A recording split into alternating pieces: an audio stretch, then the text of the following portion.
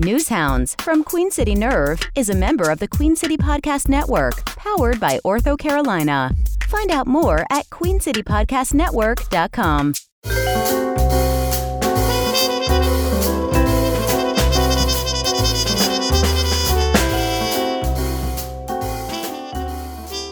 And welcome to episode 48 of Queen City Nerve's Newshounds podcast. I am Ryan Pitkin, and as always, we've got co-host Justin LaFrancois with me.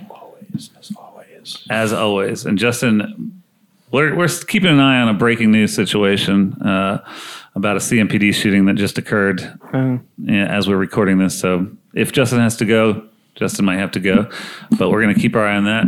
And we have a great guest with us here today. We have Manolo Betancur here from Manolo's Bakery. What's going on, man? Not much, man. Thank you so much for inviting me. Yeah, I'm excited. Happy to be here. I'm excited to chat, man. We first met a few years back when I think it was Gary McFadden was running for sheriff, and you hosted a debate between sheriff candidates in your bakery. I mean, we're going to get to your full story sort of throughout this podcast, but how you don't see bakery and restaurant owners that involved as you are in your community, specifically there on the Central Corridor. Tell me a little bit about how that has progressed, and has it always been that way for you? Well, it's my own philosophy of how I do business. To me, business is not about money. Business is about people. Business need to have a social responsibility in the community. And so far, so good. I give you like an example. I don't spend money in advertising. I'd rather spend the money helping a local organization. Mm-hmm. And that has been paying me back very well. Well, we don't believe in that because we need your advertising. So if you could just make an exception. Nah. I brought you churros. Right. No, he did bring churros, and that's my way to buy you out. Yeah. As soon as we get done here, I'm going to start snacking. But so tell me a little bit about your own story. I mean, from what I understand, you came here and in 2006 fought your own deportation hearing. Is that true? Deportation order? I came to the States in year 2000. Right. And when I came here, I didn't speak any English, so doing a little bit better than 20 years ago. A lot better. And I just knew how to say the numbers from 1 to 10 and say yes to everything. And with $900 in my pocket. And I had a scholarship to go to college in King College in Bristol, Tennessee. But between those periods of time, I work in restaurants. I was a dishwasher. I work as a painter. I work collecting trash. But I was raised under the influence of the United States and believing in the American dream. So I knew that was just the beginning. By year 2005, I moved here to Charlotte. And that's when I got involved in the baking business. The bakery was founded by the grandfathers of my children, my previous wife, my ex-wife, parents. They were the founders. Mm-hmm. And then in 2006, I had a deportation order. Mm-hmm. So that's when I knew how broken the American immigration system is. And it was tough. It was very, very hard, and I went to hell, and then I ended in the paradise. Mm-hmm. So I went to get deported, and I became an American citizen. Mm-hmm. And what was that process like for you trying to fight that? Because so many people, don't have the resources, or just are. Who could you turn to even know what you're supposed to do in that situation in 2006? Well, it goes like this. I used to live in Tennessee, Virginia, mm-hmm. and I moved to North Carolina. My immigration attorney didn't tell immigration that I switched states. Mm-hmm. So I missed an appointment. Because I missed the appointment, I had a deportation order. Immigration didn't find me for the appointment, but they found me for the deportation process. All right. And the deportation, it was in federal court in Washington, D.C. So thanks God, man, I was lucky to find a very, very good attorney. Then John Larson, she used to work for immigration. So she knew the system. Mm-hmm. And it took me 2 years and almost $20,000 to fix the situation. So 2 years. So that's for one missed meeting. Yeah. Yeah. So 2 years, man, feeling the fear that my people feel. On a regular basis. And how much has that played a role? I'm sure you've always had a certain sense of community advocacy, just because it seems like it's built into your character. But how much did that play a role in really inspiring you to stand up for other folks in your community? A lot. But what more inspired me was, Martin Luther King and all the history that I learned from the United States when I was in high school back in my country. I knew that in this country you can fight for the rights, and it's the country of the freedom, and it's the country of the liberty, and I knew in my heart I had to raise my voice, even though it was very scary. Like when we get into later on, few years later after ICE and Trump. Right. Yeah, and that's sort of when I became more familiar with with your role here in the community. I'd always known your bakery and things like that, but it was during those raids. And we will come up to the present day because we got you here to talk about this play, but this is actually related to the play because Manolo is starring. He is the surprise star of Migrant X at UNC Charlotte, dipping his toes into the arts world and getting into acting. And we're going to get to that for sure. But this all leads to that because this is sort of loosely based. From what I understand, this play is loosely based on a story of during these ICE raids, early 2019, we had seen the end of 287G in Charlotte, which was sort of a policy that partnered our sheriff's office with ICE to hold people in custody if ordered to do so by ICE. Sheriff McFadden came in and ended that policy, and it seemed like, some hope for, in terms of local, at least, immigration. And then we just saw a sort of a clamp down by ICE coming into communities in Charlotte, around the Carolinas and elsewhere, just sort of doing raids on places of business as well as homes, traffic stops, things like that. Yeah. What was that like for you as already a leader in the community from right there in the Central Corridor where a lot of this was happening? What was it like for you to sort of see that ramping up just after this whole 287G thing made people a little bit more, I don't know if you could say, feeling more comfortable in the community, and then this occurred? What was that like for you? Yeah, it is just a mix of feelings. Too many good feelings and too many bad feelings. The bakery became a symbol of hope for my immigrant community. And I was so proud of that. Like you seeing like people coming into a bakery and jumping with the kids and the grandma say, I feel safe here. I know that you're going to defend me. I became like a Robin Hood kind of hero.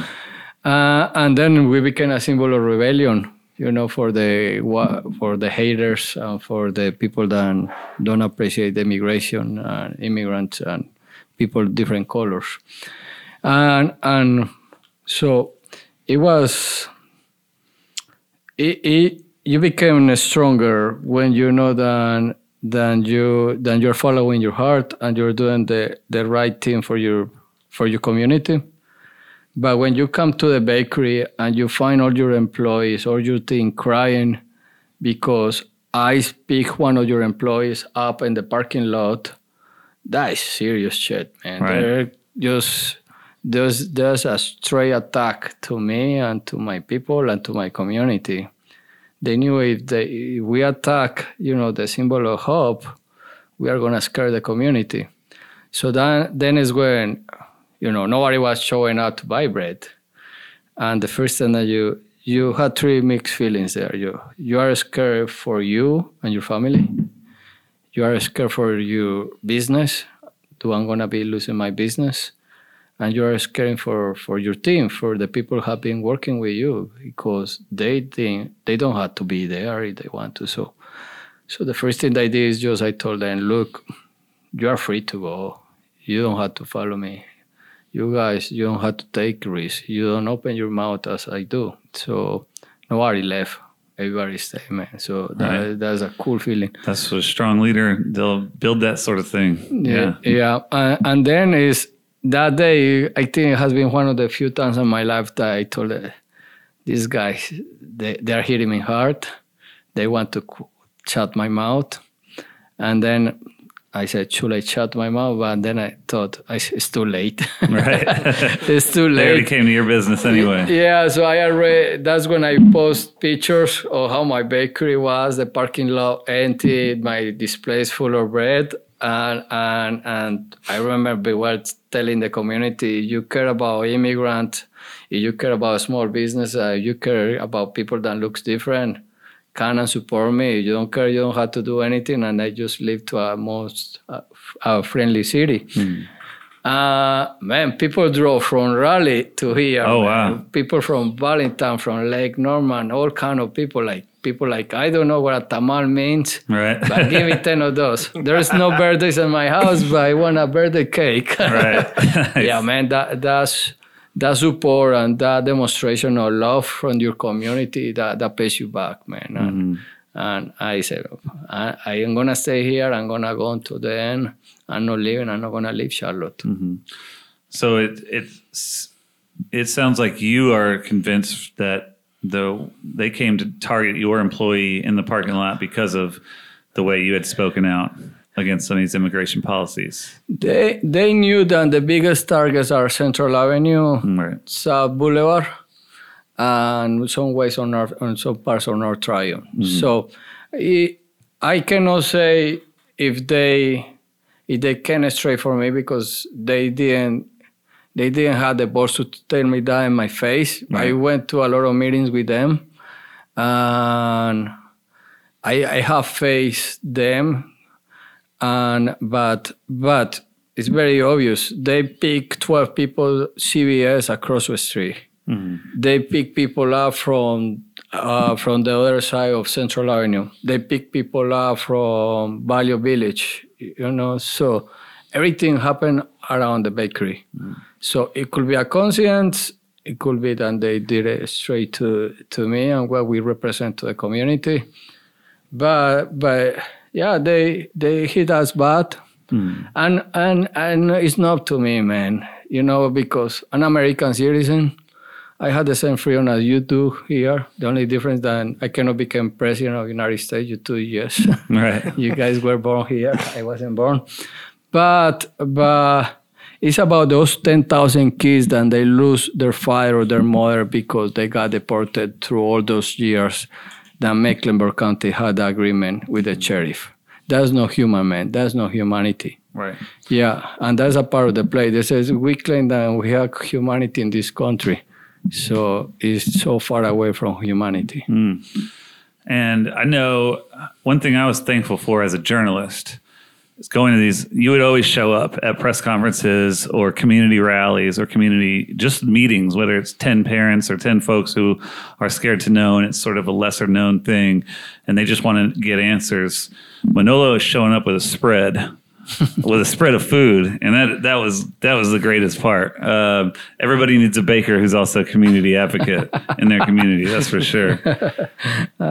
You're not gonna get far from me, man. Right. So tell me a little bit about when you first heard about this play. It's called Migrant X. It's opening at UNC Charlotte on October 2nd. It's sort of it's a student production, so mostly students involved in the cast. And Carlos Alexis Cruz is the director. The playwright is Georgina Escobar, who was living in El Paso, was commissioned to write this play. Now, like I said, this is student production. So usually it's just folks who are students who are on cast. As you can read, I just wrote a story about this that went up this morning for those listening on Friday. You could check out that has some details about, he brought back some alumni because this has been a long play in the making and folks graduated who were supposed to be there in 2019 when this play started. He brought a couple of non-theater majors, which is not usual for a student production. But I think the one out of the box the most was yourself, bringing you on. You spoke to Georgina when she came in 2019 to start this, to sort of do research to write this play. So we'll start there in terms of how she got in touch with you and what you all discussed. Well, everything was by accident. That's when the best things happen. Oh gosh, man, it is crazy. But that's my life, and God wanted to have it in that way, so take it. Right. I can escape from what is my destination. Do you remember y'all's conversation back then? Because so much has happened since then. Yes, I do. They were at the bakery having coffee and eating bread. I just whenever I'm at the bakery, I say hello to all my customers, shake hands, and we were talking, and I told her one of the stories of one of my bakers that he had escaped from his country. He didn't escape to look for a better future. He escaped from his painful past. And I told him what happened with his daughter. And I told him a couple of days before, one of my employees, literally, man, she was crying at the same time that she was making bread. She didn't see her daughter for 10 years, and her daughter was picked up by ice the night before. After 10 years, we all seeing her daughter. So she was I guess that's what the Bible talk. I'm not a crazy religious guy, but I guess that's what the Bible talk about, the bread of God, man, because bread represents life and death all the time. And so she was crying and making bread at the same time. She showed up to work. Mm-hmm. So I was telling her all those stories that happened at the bakery. No idea what she was saying. I think they mentioned something that she was doing something, a play. Mm-hmm.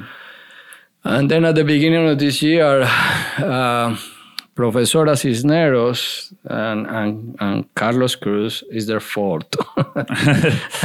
They called me and hey, we want to have coffee with you.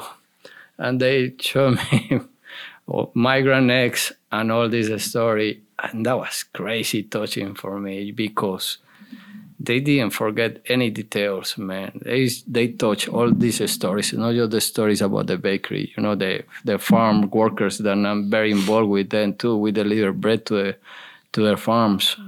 Absolutely, that's my call on the phone.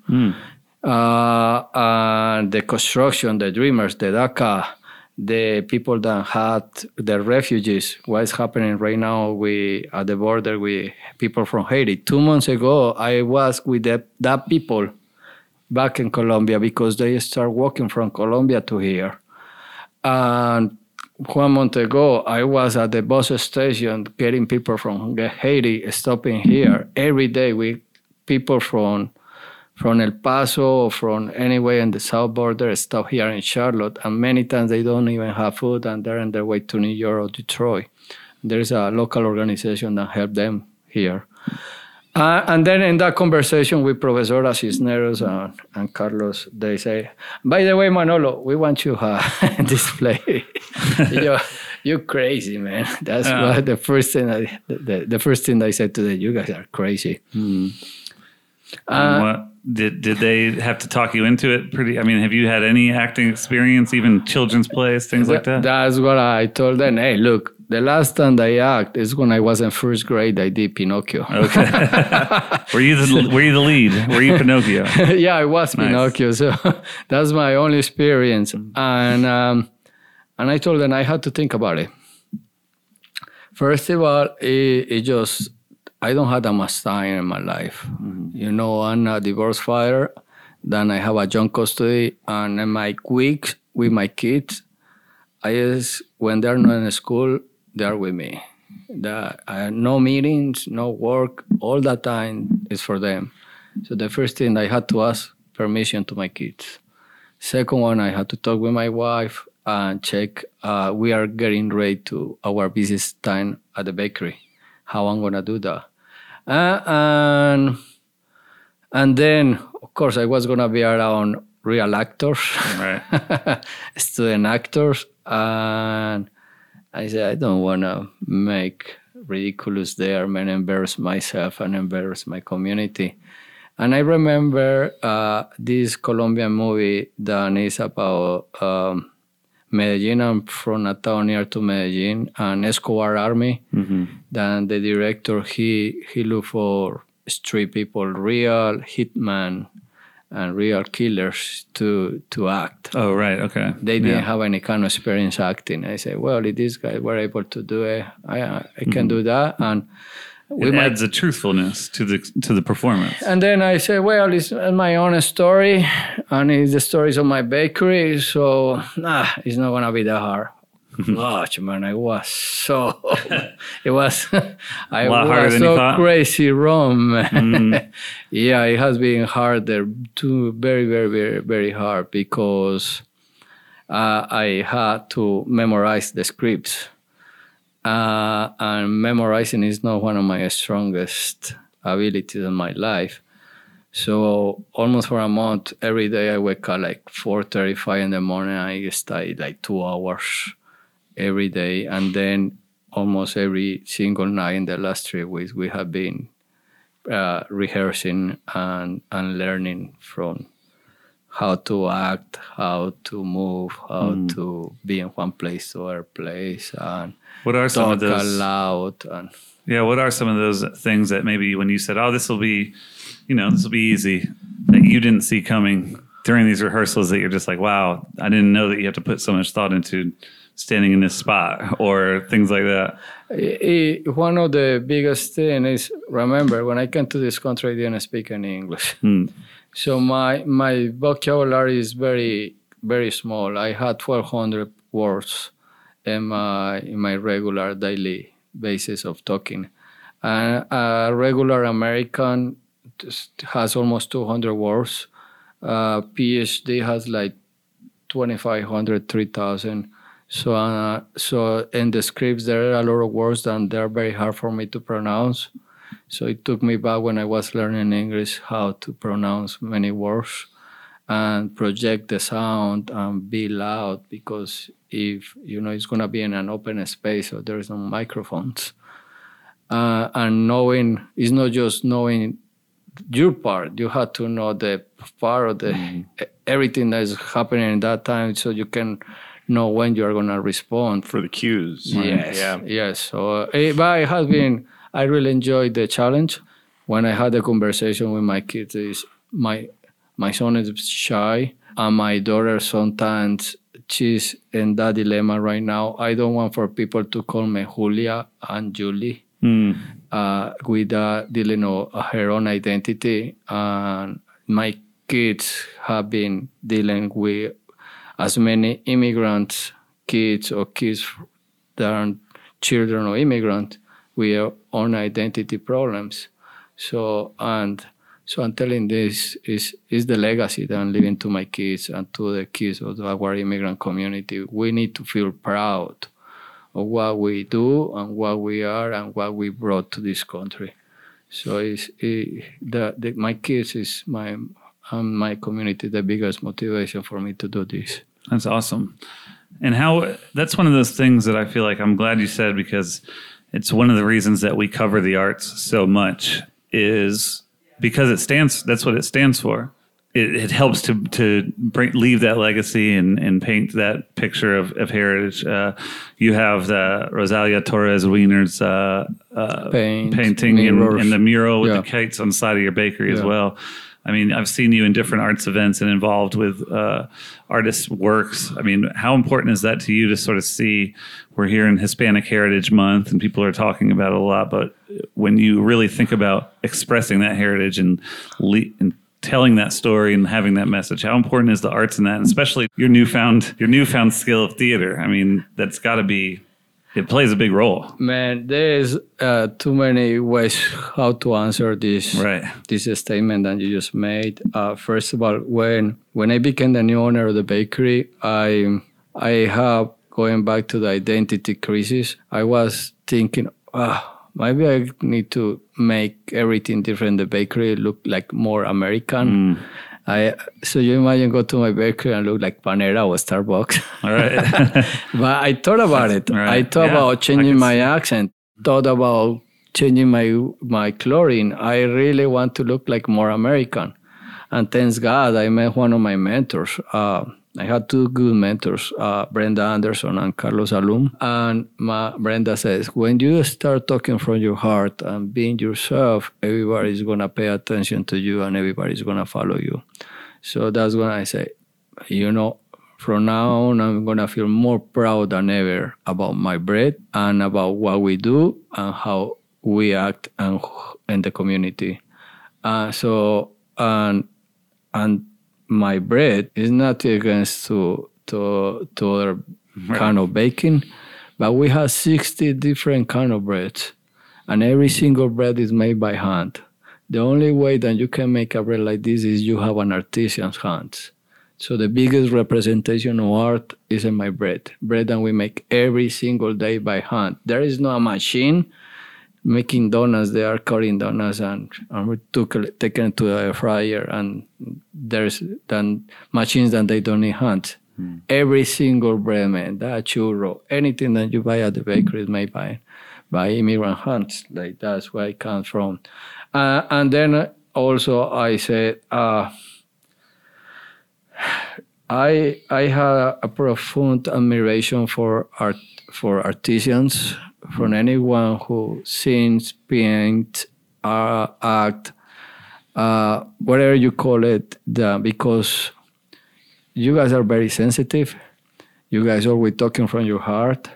You always trying to fighting the system when a lot of people say no to the artist.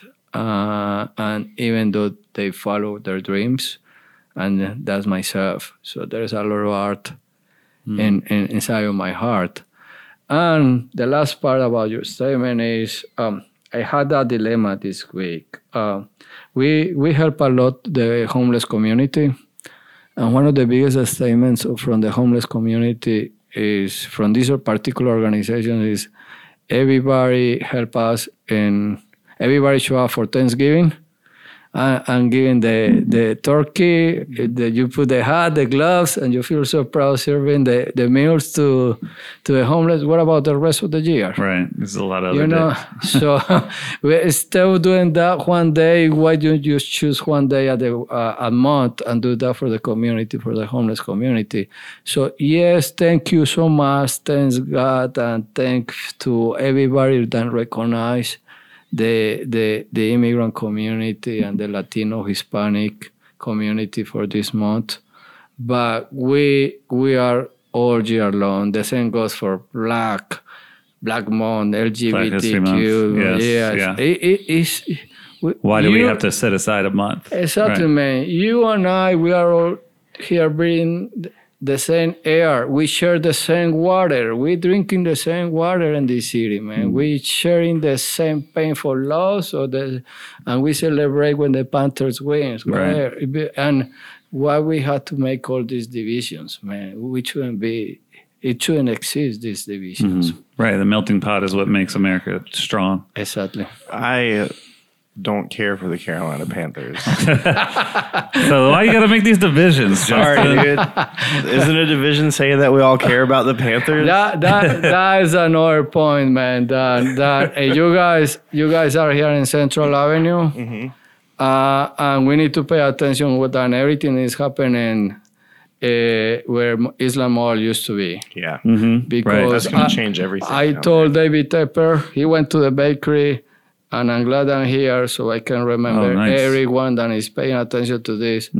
He said, I told him, he said to me, very nice gentleman, he says, I was told that you have a lot of power in this, in Central Avenue. I don't have any power, man. The one who has the money here is you. You are the most of it. You are the one who has the power to do something very good for this community.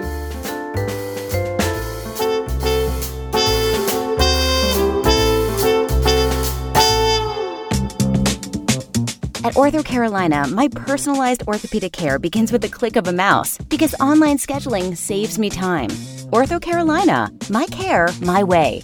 Schedule your appointment today at orthocarolina.com.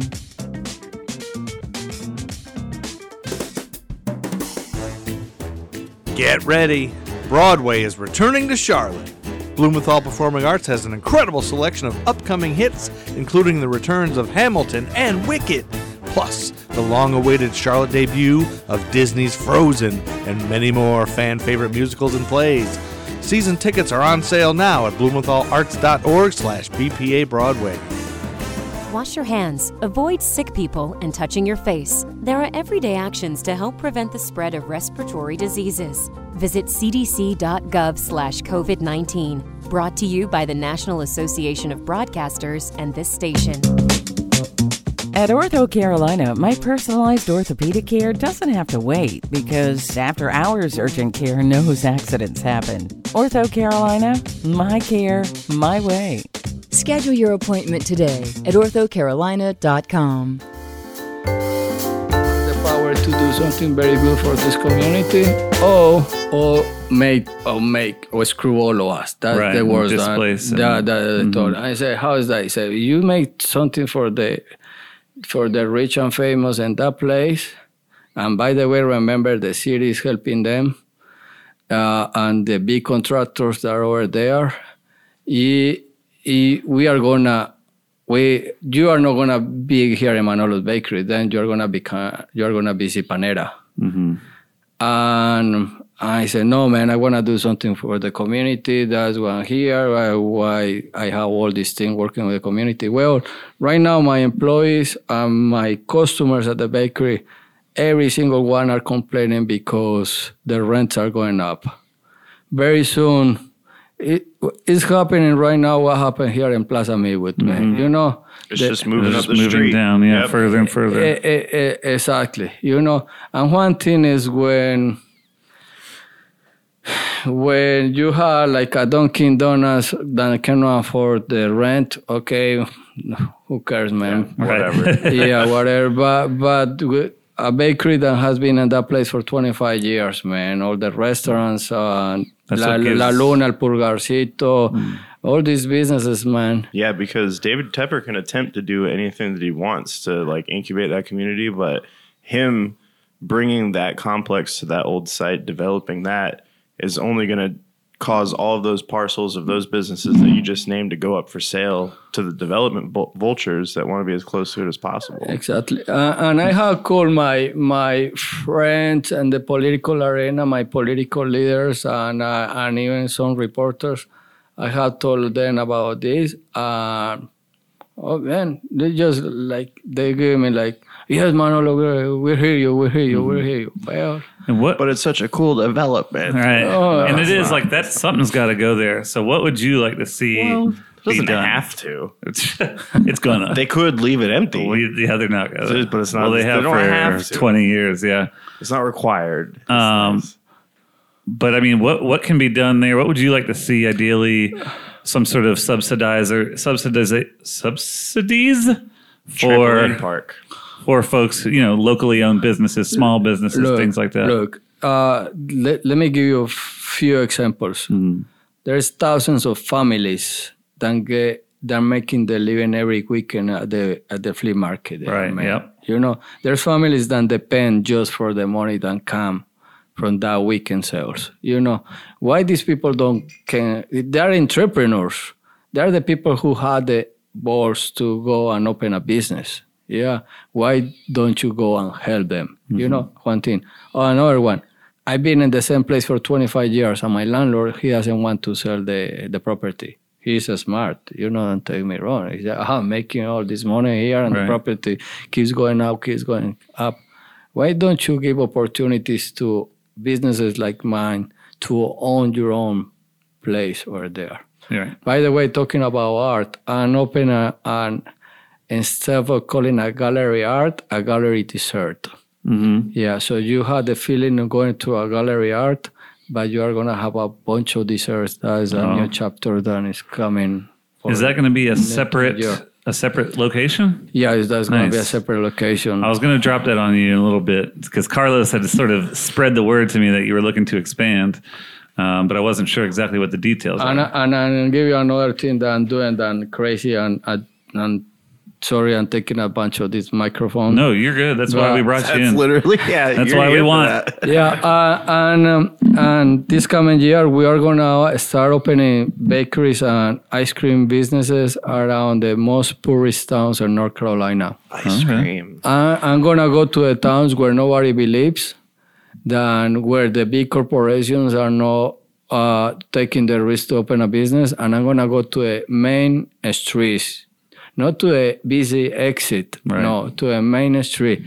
It really breaks my heart, man, driving through North Carolina and seeing all these ghost towns than people are living. So when I think of my hometown in Colombia, and I can't imagine seeing my hometown dying. And there's a lot of towns in North Carolina that are dying.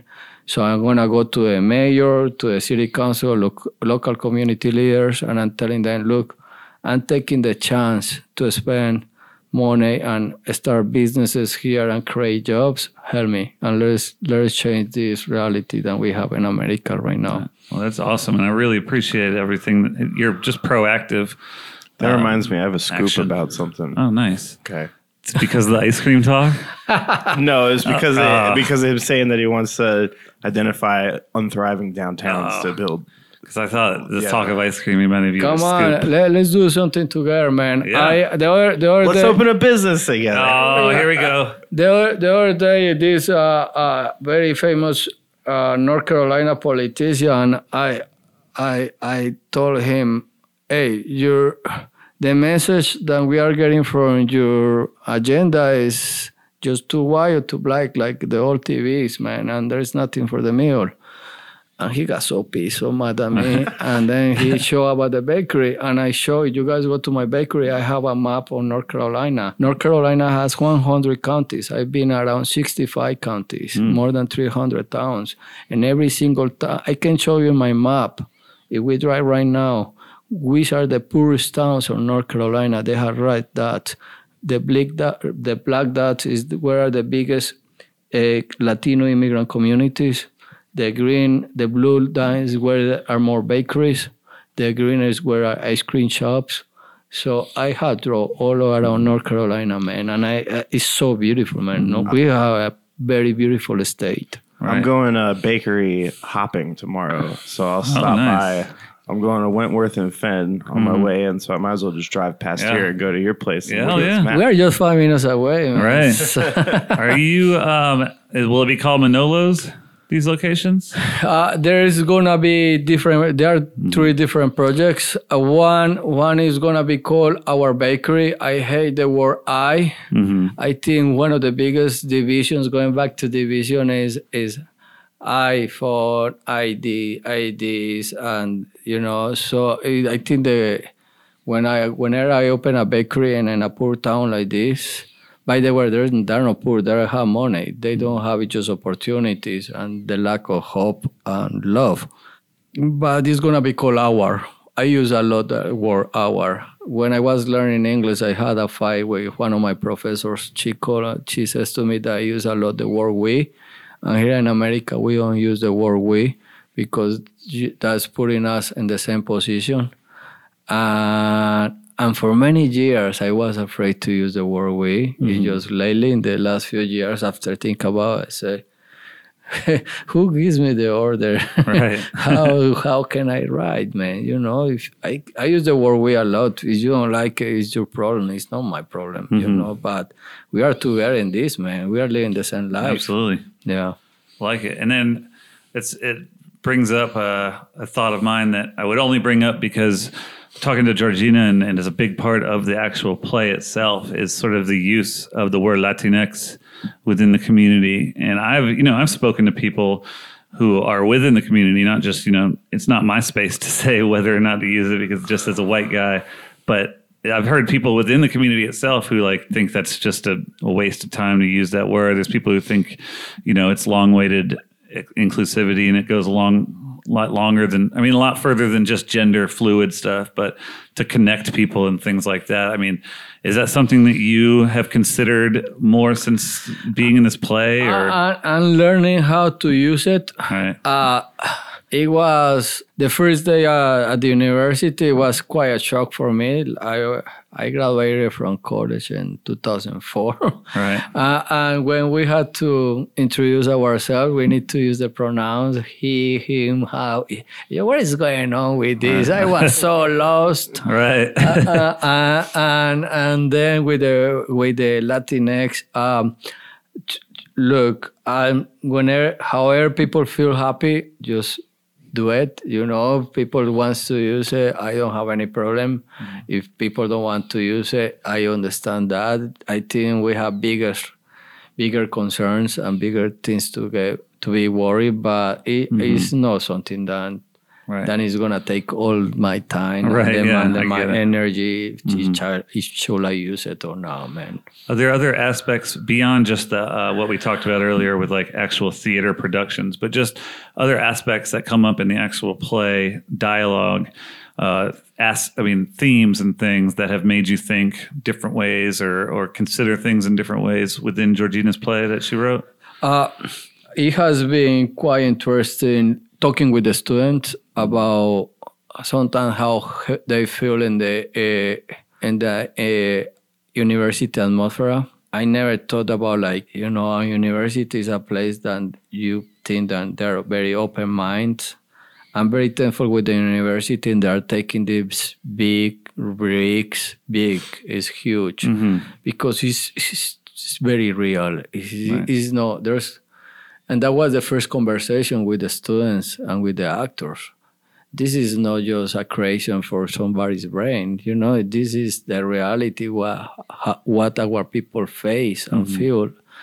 And most of the students, they don't even know about those problems because they were lucky enough that they were born in this country. Right, and they go through childhood with sort of blinders onto it. Exactly, but then is...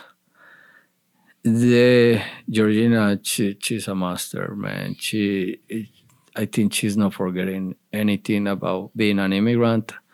And there's too many different kind of immigrants, people that had to leave their countries because the war, like in my case, I left the Colombian War. I didn't like to be part of the conflict. There is people that emigrate because they were lucky to get a job in this country. There is people that left for poverty, and so don't put everything through the same eye. Like you are all equal. Yeah, no, we. Everyone has a different story. Everyone has a different story, and she covers a lot of stories in the play, and I invite everybody to go there and one more thing that I'm a big fighter for this. When a lot of people say that we are coming here to steal jobs, right, and screw the system and take a bunch of the system. Let me tell you something that you don't know. Anyone who comes to this country had the opportunity and the system obligates you to get a W-7. With a W-7, you can work anywhere in the country, pay Social Security, Medicaid, unemployment, North Carolina holding, all those things. But because you don't have a Social Security, you are never going to get those benefits back. Right. So there is a lot of hypocrisy in the system. You're paying into it. You are paying into, but then you're never going to get. So in these years with the pandemic, that a lot of people have used unemployment benefits. Guess what? A lot, millions of immigrants around the nation pay for those benefits. Right. And many immigrants who lost their jobs, and because they didn't have Social Security, they couldn't get the benefit to get the unemployment. Well, I wouldn't call it good news, but the one news on that front is it doesn't look like people my age are going to be getting Social Security back either.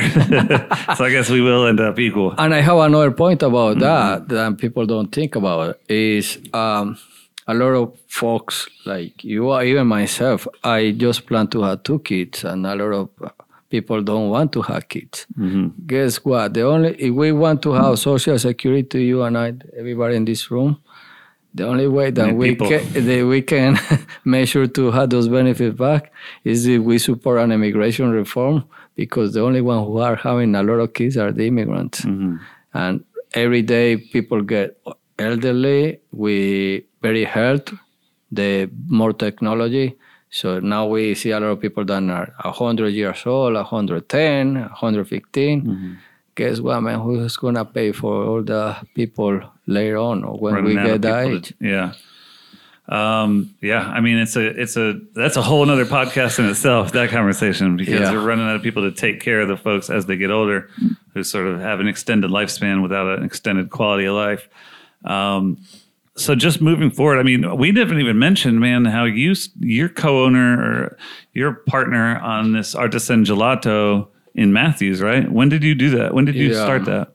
That was last year. Okay. That was last year. I met the owner. I fell in love with the potential of that business. So you weren't there from the very beginning? No.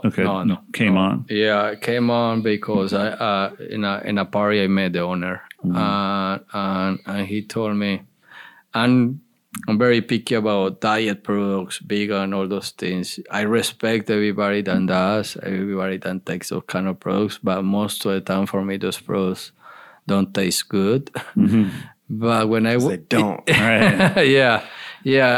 Man, you're gonna have a Coca-Cola and have a real Coca-Cola. Right. You need to have all that sugar. Mm-hmm. And then when I go to this place and I try these gelatos, I couldn't taste the difference between gelato made from milk and gelato made from coconut milk. Man, this guy was a genius. He's a genius. So we had an agreement that he was going to be running production. I'm going to be running the business. But then things didn't work well.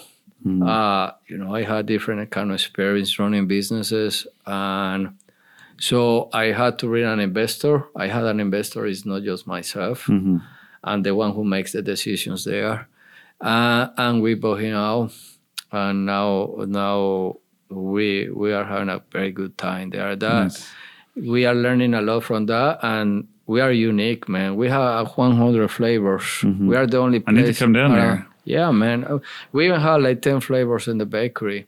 And then that's when we are going to, in some places in the nation, we are going to have that concept. And another, like the North Carolina towns, we are taking the regular gelato made with milk. Mm-hmm. And we are going to have like 4 flavors for people that cannot take milk. Mm-hmm. But it's amazing, man. When you see somebody that says, hey, it's my first time ever in my life that I have a gelato because I'm lactose intolerant. So, wow, you feel good. Expanding nationwide. Oh, man. Yeah. I like I said, man, a lot of people don't believe in the American dream. I came here believing in the American dream, and so far, not bad, man. I can win I would say not bad for sure. I can win $900 in my pocket, and we close almost with $1.2 million. So that's a lot of sacrifice too. It hasn't been easy, man. Absolutely. I kicked my butt so bad. And just in terms of, we're sort of hopping around here because we'll go from one topic to the next, but I want to come back a little bit to the Eastland development. Are you optimistic that, you said you've talked to city leaders, you've even talked to David Tepper himself, who's sort of the head honcho of that whole development. Are you optimistic that you're going to see folks actually listen and give an ear to how they can help local business leaders in that community as opposed to just bring in whatever biggest thing they can? No, I'm not, man. No. And let me tell you, I used to be very involved with the political arena, and I run away from that. Mm-hmm. I don't blame you. Yeah, because something happened, man. And it's not with all the politicians, but most of them, they come to you where they're campaigning, and they give you all these promises, and then after they get elected, they walk away, and they never come back. The same hypocrisy happened in the business arena here in the United States. Before the project here, oh gosh, man, every week you have people at the bakery, oh, I want to hear your story. I even drove them around. I introduced them with other businesses. We have all these meetings. I was in pretty much every single meeting with them. And they were, oh, we are hearing you. We are paying attention to you. This is going to be something that is going to involve everybody. And then we need you there at City Council. We need for you to support us. I did it. I believe in them. They signed the documents, and we haven't seen them back. Mm-hmm. And the only thing that is happening now is the landlords are taking advantage of the poor people, the immigrant people, the people that are afraid to talk, the people that are in the shadows. Me, Charlotte knows me. I have been here for 15 years, and I'm a proactive people and a proactive person. Nobody can say that I'm doing this for my own benefit. And 2 year and a half with the pandemic, I deliver myself more than 10,000 meals every single day. I was in Bank of America. Listen, pay attention to this. Mm-hmm. I was in Bank of America in the building picking up 500 meals every single day. Nobody pays me for that. And I was buying that I was picking the meals that Compass Group made to support the homeless community and the shelters. Mm-hmm. Why Bank of America gave to Compass Group that big contract instead of giving like the same contract to 5 different small restaurants? And they pick the small business owner and is not getting paid to deliver the meals. I did that with love. Mm-hmm. And I'm so blessed, and God pays me back. But those are the things that don't make sense. Mm-hmm. I used to be part of the business advisory committee of the city. And the first time that I was in that meeting, they had Dunkin' Donuts.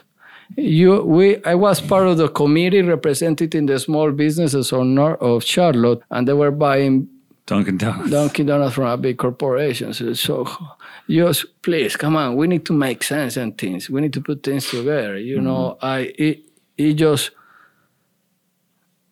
didn't make there's many things that don't make sense. We are not blind, It just like, I want to think that sometimes people just don't think that they just act. Mm-hmm. They just react. It's like a reflect. Right. But that's a good point. That's what we're all about here, man. Is considering local over other options. So hopefully, just keep the work going. You've seen it work though, right? In terms of like community activism and politics with the 287G program. I remember the Day Without Immigrants March was just one of the biggest ones I've seen. I've covered absolutely so many marches in this town, and that was just one of the most amazing things I've seen. I feel so blessed, and we keep planting seeds. Right. And sometimes I get trouble with my wife. She says, "Why you fight so much?" And I say, I just talk from my heart, man. I'm never looking to fight anybody, but we have seen a lot of good, proactive, and positive change in the city, and that's why I always keep. Then we are gonna have. There is always hope, because look, we saw the end of 287G. We saw that was one of my biggest fights many years ago here in Charlotte, and the parents of immigrant kids, they couldn't get into the schools, and they couldn't go to field trips, and they couldn't be volunteers in the school because they didn't have IDs. That changed in CMS too, and I was part of that change. We have more proactive sheriff. We have a progressive and proactive city council. CMS is tough, but CMS is CMS. Well, they have 35,000 kids, and English is not their first language. But both of my kids are in CMS, man, and I feel proud for them being in the public schools. But of course, there's a lot of work that needs to be done. And the city, man, is look at one of the biggest things, airport. Trying to get to the airport. I've been trying to get into the airport like 3 years, and the airport gets federal money. So 15% of the business inside the airport, they need to be owned by minorities. Our airport here are just 3%. Oh, wow. I had talked with, I don't know how many people over there, man. They said that they're going to call me, then they're going to make a meeting. I have delivered samples. Nothing, man. Right. Nothing. Well, when you get in, finally, bring our newspaper with you, because we'd like to get in there too. Absolutely. I will. Well, I mean, that's all we have. I think we covered plenty. Yeah, we covered a lot for sure. So Manolo's Bakery is on Central Avenue. You see the blue building with the kites hanging down. Azalea's Art. You know the what those guys and those kids represent? Right, her La Papota project. Yeah, the kids are the kids that are here in Charlotte and they lost their parents by deportation, and when they rise the kite, they connect through the skies with their parents in another place of the world. She does some amazing work just talking about the connection between arts and activism. That's her thing, is artivism. I think everybody should do that, man. Yeah. We had Rosalie and too many good people here in this city, man. We are very blessed. Definitely. I agree. And you're one of them. Thank you so Very much, blessed to have you, and I appreciate you coming on. And I'll be over by the bakery soon, but for now I got these churros. Hey, please don't judge me too hard, man. When you see me acting, I can't wait to see that either.